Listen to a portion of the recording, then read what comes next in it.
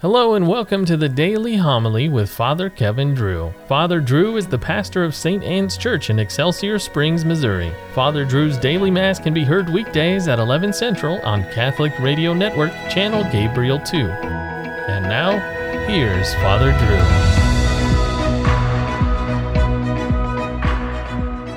Drew. A reading from the book of the prophet Isaiah.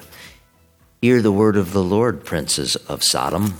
Listen to the instruction of our God, people of Gomorrah. Wash yourselves clean, put away your misdeeds from before my eyes. Cease doing evil, learn to do good. Make justice your aim, redress the wronged, hear the orphan's plea, defend the widow. Come now, let us set things right, says the Lord. Though your sins be like scarlet, they may become white as snow. Though they be crimson red, they may become white as wool. If you are willing and obey, you shall eat the good things of the land. But if you refuse and resist, the sword shall consume you, for the mouth of the Lord has spoken. The word of the Lord. To the upright I will show the saving power of God. Not for your sacrifices do I rebuke you, for your burnt offerings are before me always. I take from your house no bullock, no goats out of your fold. Why do you recite my statutes and profess my covenant with your mouth, though you hate discipline and cast my words behind you? When you do these things, shall I be deaf to it, or do you think that I am like yourself? I will correct you by drawing them up before your eyes. He that offers praise as a sacrifice glorifies me, and to him that goes the right way, I will show the salvation of God.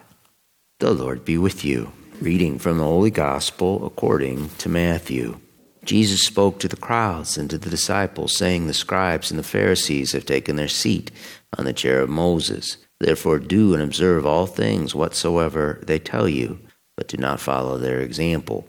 For they preach, but they do not practice. They tie up heavy burdens hard to carry and lay them on people's shoulders, but they will not lift a finger to move them. All their works are performed to be seen. They widen their phylacteries and lengthen their tassels. They love places of honor at banquets, seats of honor in synagogues, greetings in marketplaces, and the salutation, Rabbi.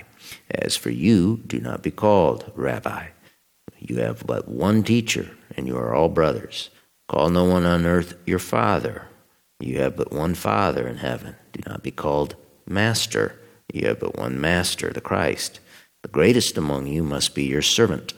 Whoever exalts himself will be humbled, but whoever humbles himself will be exalted.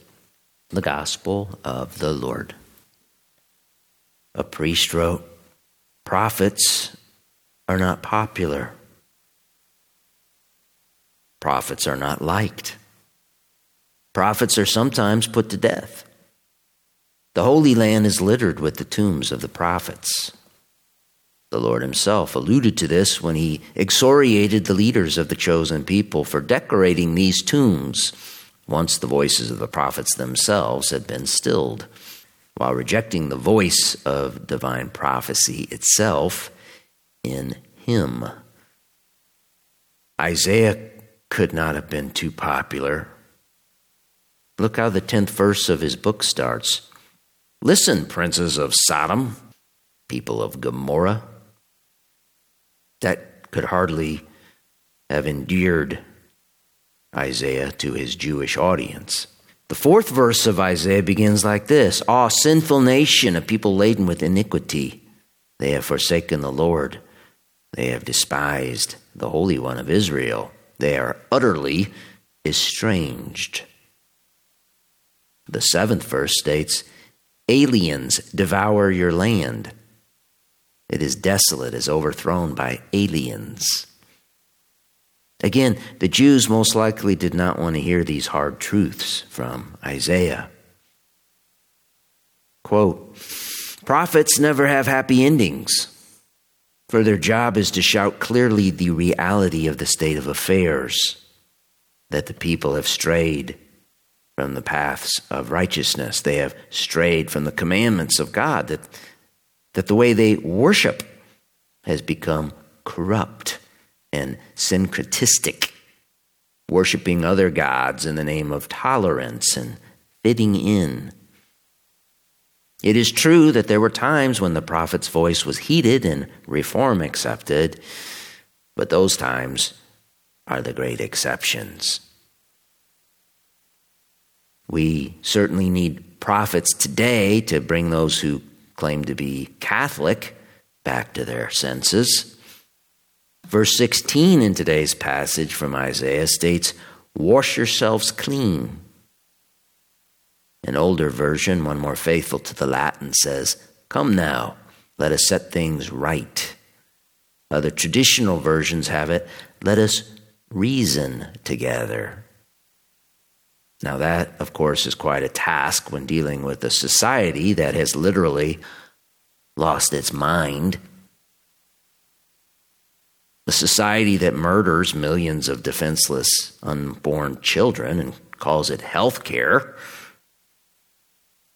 A society that claims two people of the same sex can be quote-unquote married. A society that now encourages boys to be girls and girls to be boys if these children think they are those things. Prophets share the fate of all who went before them, the loneliness of unpopularity, the rejection of family and fellow believers, and all of those who are close to them in this world. But prophets are heroically faithful to God and always close to Him in this world as His very voice for the highest good of others in salvation. The highest good is getting to heaven. The prophet's job, by being God's mouthpiece, is to help people get there.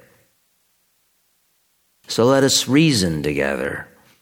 Though our sins be like scarlet, our souls can become white as snow when we repent. The merciful Lord gives us time to do that, to turn back to Him and amend our lives. Then we will have a happy ending and shout clearly the reality of the state of affairs in heaven.